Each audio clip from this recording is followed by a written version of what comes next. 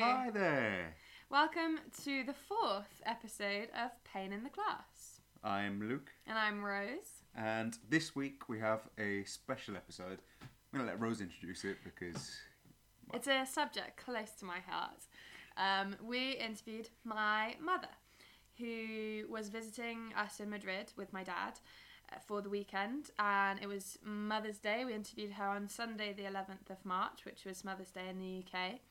And it's a little bit different this episode from our other previous ones, because rather than talking about Madrid and Spain, we talked to my mum about her experience teaching in Paris, and then also her later experience teaching in the UK. So very different from what we're doing here. So she taught in schools and in a university in the UK, where she had international groups of people, whereas what we're doing is just for Spanish people. Yeah, monolingual.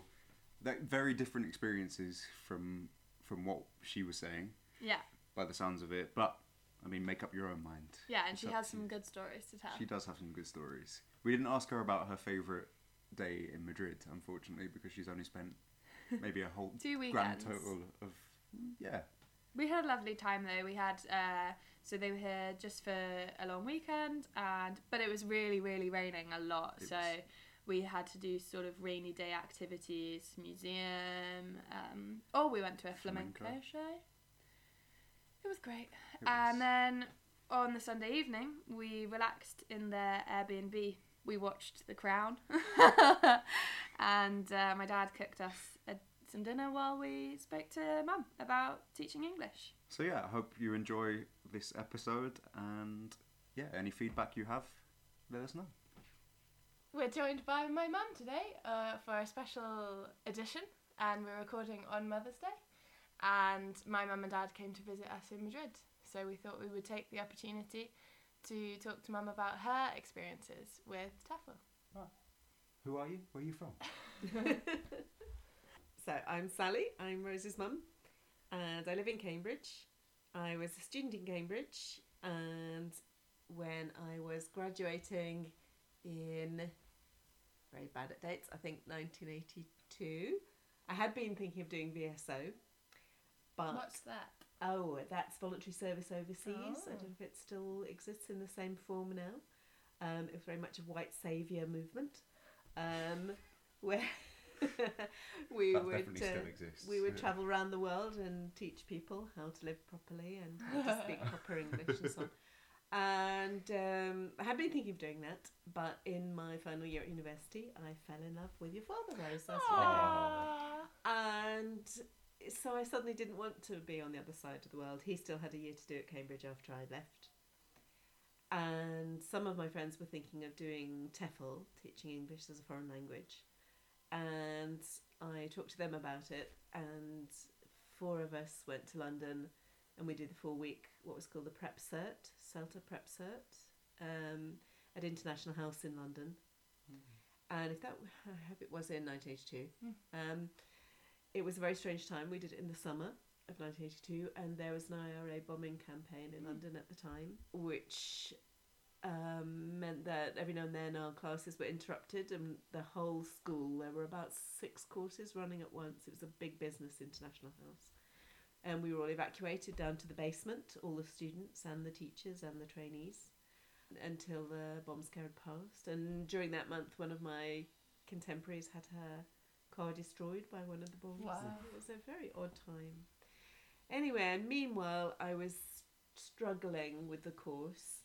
In our generation, we weren't really taught any grammar at school. And if you do a TEFL qualification, it's very grammar heavy. And we found it very difficult, and I did in particular. And I was always borderline failing that 4-week course. And we had to do a case study on a particular student. And I decided to do mine on an Icelandic priest.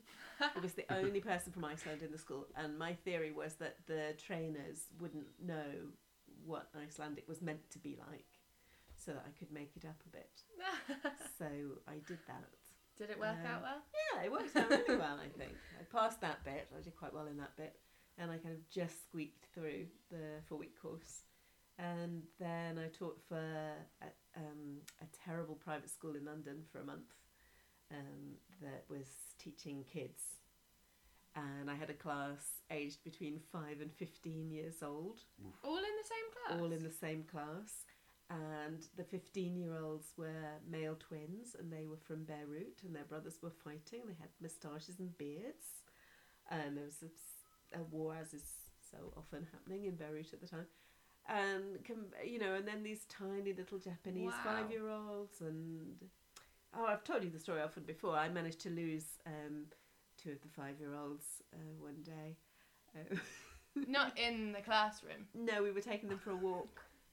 And there were 4 of us that were supposed to be taking them for a walk. One at the front, one at the back, and 2 in the middle, taking the whole school for a walk. And we got bored with that, so we all congregated in the middle of the line instead, and we dropped 2 of the 5-year-olds off the back of the line. And they ended up wandering about London by themselves for ages. It was so absolutely terrible. And a very nice lady found them and walked them around the streets of London pointing at places till they eventually got back to the school, and then we reunited them with their parents, who apologised profusely. The parents apologised to us. Yes. Yes. And the next day we had to teach all our classes how to say the address of the school. Oh, good, yeah. Because we had failed to do that up to then. So I came into my class and I said, we are going to learn the name of the school and the address, and I wrote the name of the school on the board, and then I wrote the address, which was 11 York Terrace. And my class, several of them immediately shouted out enthusiastically, 11 York trousers. And then after that, all my class learnt that the address of the school was 11 York trousers, and I was never able to teach them to say terrace. So all my class knew where they lived, and that was at 11 York trousers. And then I left that school and I went to Paris. I stayed with some friends of my parents, and I went to Paris without a job, and I went in August. Did you go with the intention of working or just... Yes, no, I was going to look for a job. Okay. I made a tiny attempt to get a job before, but as you know, this was all in the days when you had to send letters and phone and so on. Yeah, so much more difficult. Yeah, and when I got there, the schools hadn't really got going, so it was very much autumn to summer time, so, and it was still what France is like in August. Nothing was really hot. And everyone's on holiday. Yeah. Nothing was happening in Paris. So I spent some time looking for somewhere to live, and I found a very tiny, very filthy flat in the Marais, studio flat in the Marais. And as September started, I started getting interviews, and I started going to the interviews. And I was one of the first people really in looking for work that autumn. So I got lots and lots of interviews, and I got better and better at them. I was I had this not very good report from the school, but I got very good at the interviews.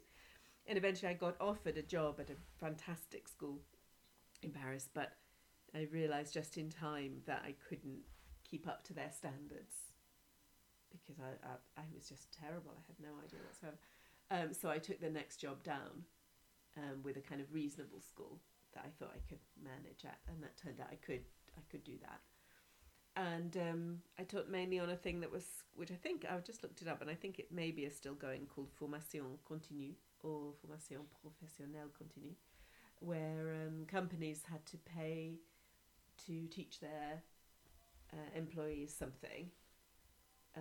They had to spend a proportion of their turnover on education for their employees, and we were told that they liked to kind of dump it as quickly as possible into a company that would take all their money, so that they didn't have to spend too much time worrying about it. And so lots of English schools have been set up to do that, to take the money off the schools and pay just to teach just a few students. I don't know if it's children. And I used to mainly go to banks and teach a few managers. And I taught a few groups as well. And I was paid, I thought it was a really good hourly rate. But I used to walk up and down the Champs-Élysées going into banks and teaching managers. It was all very strange. And I would just buy a newspaper usually on my way in, buy an English language newspaper, and then chat to these people who could already speak English really well about what was going on in the world. It was strange. And they had to sign my, I had a, like a sign-in sheet And originally, they didn't sign it if I didn't teach them, and quite often they had meetings. And after a while, they all started to realise I didn't get paid if they didn't sign it. So some days I would just walk up and down the Champs-Élysées getting people to sign bits of paper and then get paid for that. If these were compulsory courses that the business made the employees do, does that mean they were not particularly motivated students, or were they? Yeah, no, they were very unmotivated. Yeah, and as I said, most of them were really quite competent in English already, and just wanted to have a bit of a chat. So it was pretty terrible teaching experience. I didn't learn very much. So I taught there, it's probably for about 9 months altogether. And then I decided to come back to Cambridge to live with Jeremy, the father, as you know. And the rest is history. And so when I came back to Cambridge and started looking for work, it looked as if I had a qualification and a year's practice, a year's experience, but I didn't really. But again, I'm quite good at interviews, so I got a job at a good school. But they very quickly realised, again, I really wasn't that you'd very fudged good. the system. Yes. So, and I got taken on for the summer at that school. And then at the end of the summer, where things are a bit less serious, at the end of the summer, they were starting to run exam courses in the autumn. And they said I could stay if I would move on to the next qualification, which was the diploma in TEFL. Delta, yes, Ooh, I suppose. Yes. The masters of Yeah, TEFL teaching. yes. So I went to the school, the place that was being taught, the Bell School in Cambridge, and I had an interview with that. And the person who interviewed me said, "You are not up to this." But they didn't have enough people on the course, and she was pushed into taking me in order to run her course. So I did that course for a year and I failed it. Really? Yeah, and it was a miserable experience. So I was really struggling to teach I was working in a good school, really struggling to keep my standards up. I was a bit miserable about being back in England, and I was failing the teacher's course. Wow. It was a horrible, really horrible year. But it was a good school I was working at, and my colleagues were great, and they eventually, they tried to work with me. I kept trying to go out every time I could. I would leave the school, and I went out every lunchtime.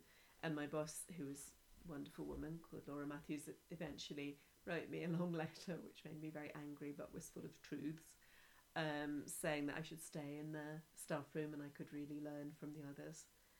And I didn't really do that straight away when she said that. I was going to sunbathe on the roof of Newnham College that summer. Very sensible. That's what I was doing with my lunchtimes and reading. Sounds lovely. Yeah, that sounds I guess as better. the winter came on, maybe I was staying in the staff room more, and I did start to learn from them. But it was a slow, painful year, and as I said, at the end of it, I failed the course, and then I had to do it to start again immediately. Really? Yes. I just failed the practical. Right. So I'm quite good at writing essays and stuff, and I did that okay. Well, I think I've told you we had 2 practicals, 2 observed classes, and I scraped through one of them, but the other was my class with my beginners, and I had this tiny group of total beginners, and they were very excited about the observation, and on the day of the observation, they just took a deep breath and they performed in English as they'd never performed before, and they didn't make any mistakes, and we'd had to do this a prediction of how they would perform, and I predicted the mistakes that they always made, and they hadn't made any of them, and the person who watched the class thought that I had trained them in the class. They thought that I'd been practicing the class. And when he left, they were so proud of themselves because they knew they'd outperformed themselves, that they'd never been so good at English. But they didn't realise they were meant to be showing that they were beginners. So I failed and was basically accused of cheating, and it was very heartbreaking. But I was a terrible teacher. I mean, I did totally deserve to fail. So. And then, you know, it was just very slow. I slowly came to understand grammar, and as you know, Rose, eventually have a passion for grammar. Oh, I mean, yes, such a passion. I absolutely love Yeah, English. I can't imagine you as a person who didn't. No. I mean, I'd always loved reading, and I'd loved that, you know, because I studied English literature. I loved that kind of thing about English, but I love the way it's put together, and I love comparing one set of grammar with another, and yeah, and I carried on teaching English in Cambridge. Eventually I became a teacher trainer, much to my surprise. Again, struggled. I was terrible at it at first. My wonderful friend Mary O'Leary was my boss on those courses, and she was very tough, quite rightly. But I got pretty good at it in the end. And that's very rewarding. I moved from private schools where I was teaching in Cambridge most of the time to Anglia Ruskin University. And that was great because my students there were not nearly so entitled, not nearly so well off as in the private schools. All sorts of really very, very interesting stories. They were older people, they were more of mixed groups. But as the years went on, it became more and more about exams, especially first certificates, which I got very good at getting people through. And it was an absolute killer to do that term after term with group after group. So it's an intermediate level exam. It's quite a dull exam. I mean, there are worse exams. I once taught for advanced, and I did really enjoy that because I had a fantastic group with that. But teaching for exams relentlessly can be very dire. We talked about this with Katie a couple of weeks ago. It's a killer. Yeah. I mean, everybody, you know, in all of our education systems, that's a problem. And I realised, and I came to realise, when I started teaching English, there was a lot of crying. You know, I'm a crier anyway. It was so hard for me. I was crying a lot. And then as the years went by, I was just laughing more and more. I loved my students, and they were so funny and so rewarding. I directed pantomimes, and I taught current affairs, and we were very passionate in our little groups about various wars and various horrors, and we had some really good times. But towards the end of my career in EFL, I realised I had stopped laughing with my students. It had all got quite serious. Because you got used to the Miss Funny. I don't know. I it just seemed like it was all more and more about exams and more about targets, and more and more about. I think you talked about course books, more and more about course books. Textbooks and things. Textbooks, following teachers' books, students' books, workbooks. More and more of it. I mean, we always had textbooks, and they were good, but they came more and more to be, this is what you do. There seemed to be less fun, and I realised I had stopped laughing. It wasn't making me laugh anymore, and then eventually I stopped completely in 2002. I think that was the last. I taught a teacher's course in 2002, and that was the last EFL I ever taught, and I moved over to teaching yoga instead. And teaching yoga still makes me laugh every day. Yeah. So yeah. Is there anything that you use from as a yoga teacher that you learnt from teaching English? Yes. Well, I used the Path game the other day which is a game that a creative writing game that I learned from Mario Valucri that I used to play. And I use it as a meditation sometimes. Yes, I think you've done it in relaxation lessons that I've been in before. Yeah, that's really fun. And I was saying to somebody the other day, I don't think I did carry anything over. And they said, what about the confidence to stand up in front of a group of people? And so I think that, really. Was that a learned thing for you, or were you just naturally able to do that at the beginning? Oh no, I was very lacking in confidence. No, I was very shy and very lacking in confidence. And when we were training our first week, 4 weeks at International House, that 4-week course at International House, they took a video of us teaching, and I had my eyes closed the whole time I'm teaching. Wow. So I I sort of, you can see that I open my eyes as I turn towards the board or whatever, and then as I turn towards my students, and I sometimes crouch down towards them and close my eyes as I start to look at them, which looks absolutely hilarious. Have you still got that video? No, I wish I had. I'm wearing a great outfit. So, yes, all that confidence, it certainly did help that I learned from EFL. And I think, and also that it's not about you. You know, that's the way not to be nervous. It's about them, it's not about you. And as long as you remember that, then you can't be nervous. That's a good tip. Yeah. Was TEFL in general was it popular when you were studying, when you were teaching? Did a lot of people from the UK do it? Yes, absolutely. And I think we were the only resource then, because there wasn't the internet. So people really did rely on you going to them or them coming to you. Okay, and speaking of people coming to you, who were your core demographic? Who were your students in the UK? Oh, that's such a good question. When I started, I think very much European, almost entirely. The school that I was at in Cambridge, we had about a third, quarter were Swiss Germans. So really good payers. They were largely bankers, very serious. And the school always wanted the group to look international. So they would, whenever we had to do our brochure, they would comb the school for people of other backgrounds, because everybody was so very European. And then there was a time when there were more Arab students coming, which I really loved. And then, there were sort of various waves as the economies went up and down. Our best time ever really was, the most exciting time was the year or two after the Berlin Wall came down. And it was an amazing time to be teaching, and we were suddenly getting people coming across from Eastern Europe and people mixing in the classes, and this amazing exchange of histories.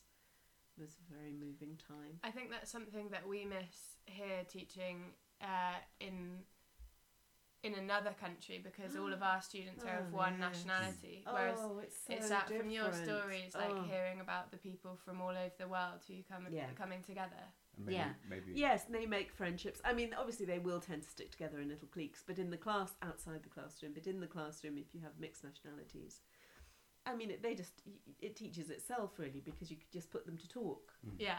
And I think it's so different teaching monolingual than teaching multilingual. So in France, I just taught really mostly one-to-one or tiny, tiny groups. But in England, I always taught multilingual groups, and it's so easy, because they want to know what they want to learn about each other. Yeah. Did you find that people come in with set prejudices? Yes. And eventually break those barriers down? Yeah. It's magical. That's amazing. Yeah. It's such a great job. Or, I found it at first until, as I say, I did get burned out with it in the end.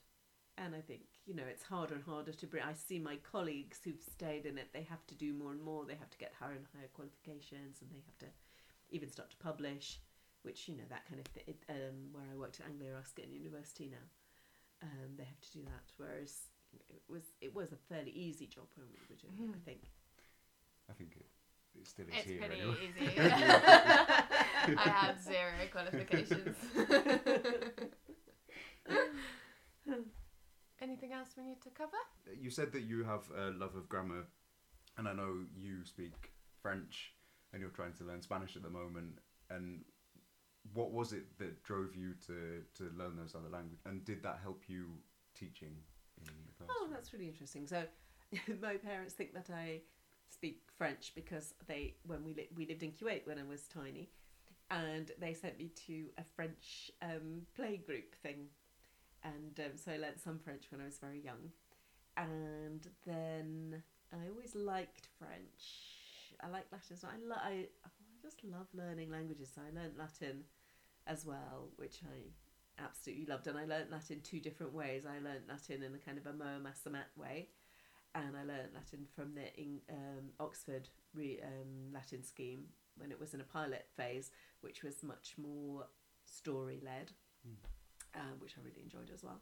And then when I was 14, I started doing a French exchange, and I spent my summers when I was 14, 15 and 16 with a French girl, and we spent 3 weeks at her house and we spent the whole summer together, 3 weeks in France and 3 weeks in Wales. And her parents, they all spoke very beautifully, and I just loved tuning into it. And I remember I can't say the sentence, but I remember driving down, like one of these visceral summer memories, driving down their road in a mother's car. We were going to do the fantastic everyday food shopping that we did every day. We drove from village to village to get the very best bits from each village for the food for each meal. And this mother spoke this beautiful sentence using the subjunctive, which I'd never heard before. And that was like one of my best summer memories ever hearing the use of You're such a nerd. Such a nerd. So yeah, I'm just a bit of a language. Well, you've passed it down to me, so... Yes, well, it's been such a joy to have somebody who likes talking about language as well. The other two. No, they don't speak any. They've got no good qualities. They're such failures. And so whenever we go on holiday, I like, I'll spend quite a while trying to learn some language. I mean, I do forget it again.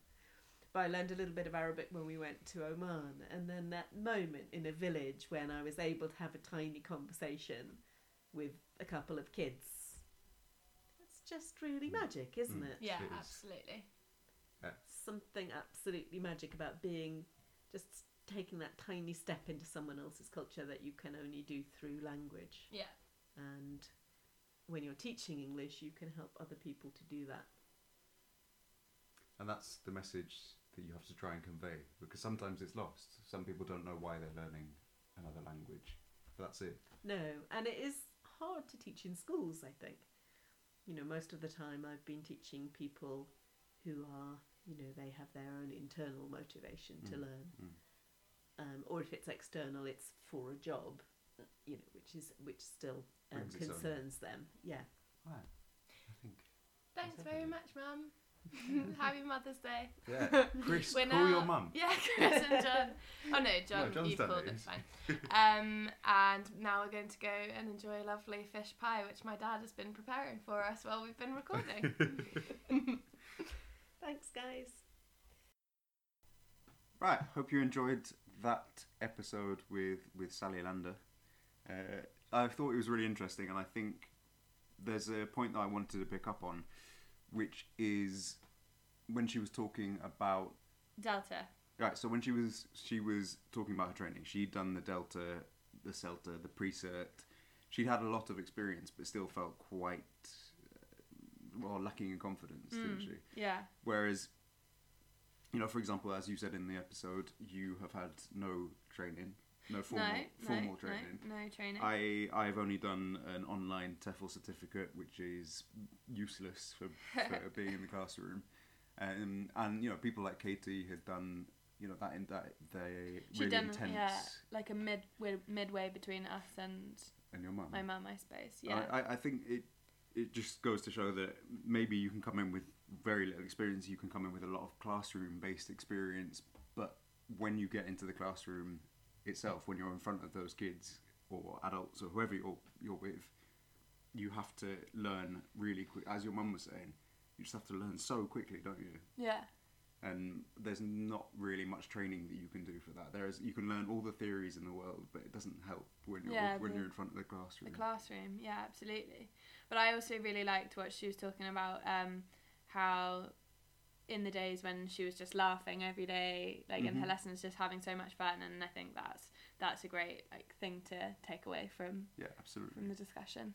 And also just because we have a few friends who do teach full time in Portugal, in Spain, and they have made a career out of ESL teaching. I think they obviously have the higher end certificates, And I imagine that they have a lot of fun in the classroom. Yeah, You'd like to absolutely. think. And I just think, and if you want to make a career out of it, then You can. it's very, it's pretty feasible, isn't it? Yeah, and you can do it abroad or in the UK. Yeah, it's fantastic. Yeah, because a lot of people want to go to the UK. That the UK has so many language schools set up for people, kids and adults who travel to the UK to learn in a more immersive environment. So there's loads of opportunities, it seems like. So that's episode 4. We very much hope you enjoyed it. Please, please, please do let us know your feedback. Give us some comments on our social media pages on Instagram and Twitter at Pain in the Class. And also you can comment on SoundCloud. Oh, yeah. Or if you're, a close friend, like most of you are. Send us a text. Just text us, yeah. WhatsApp. Right. That's us. Goodbye. Speak to you next time.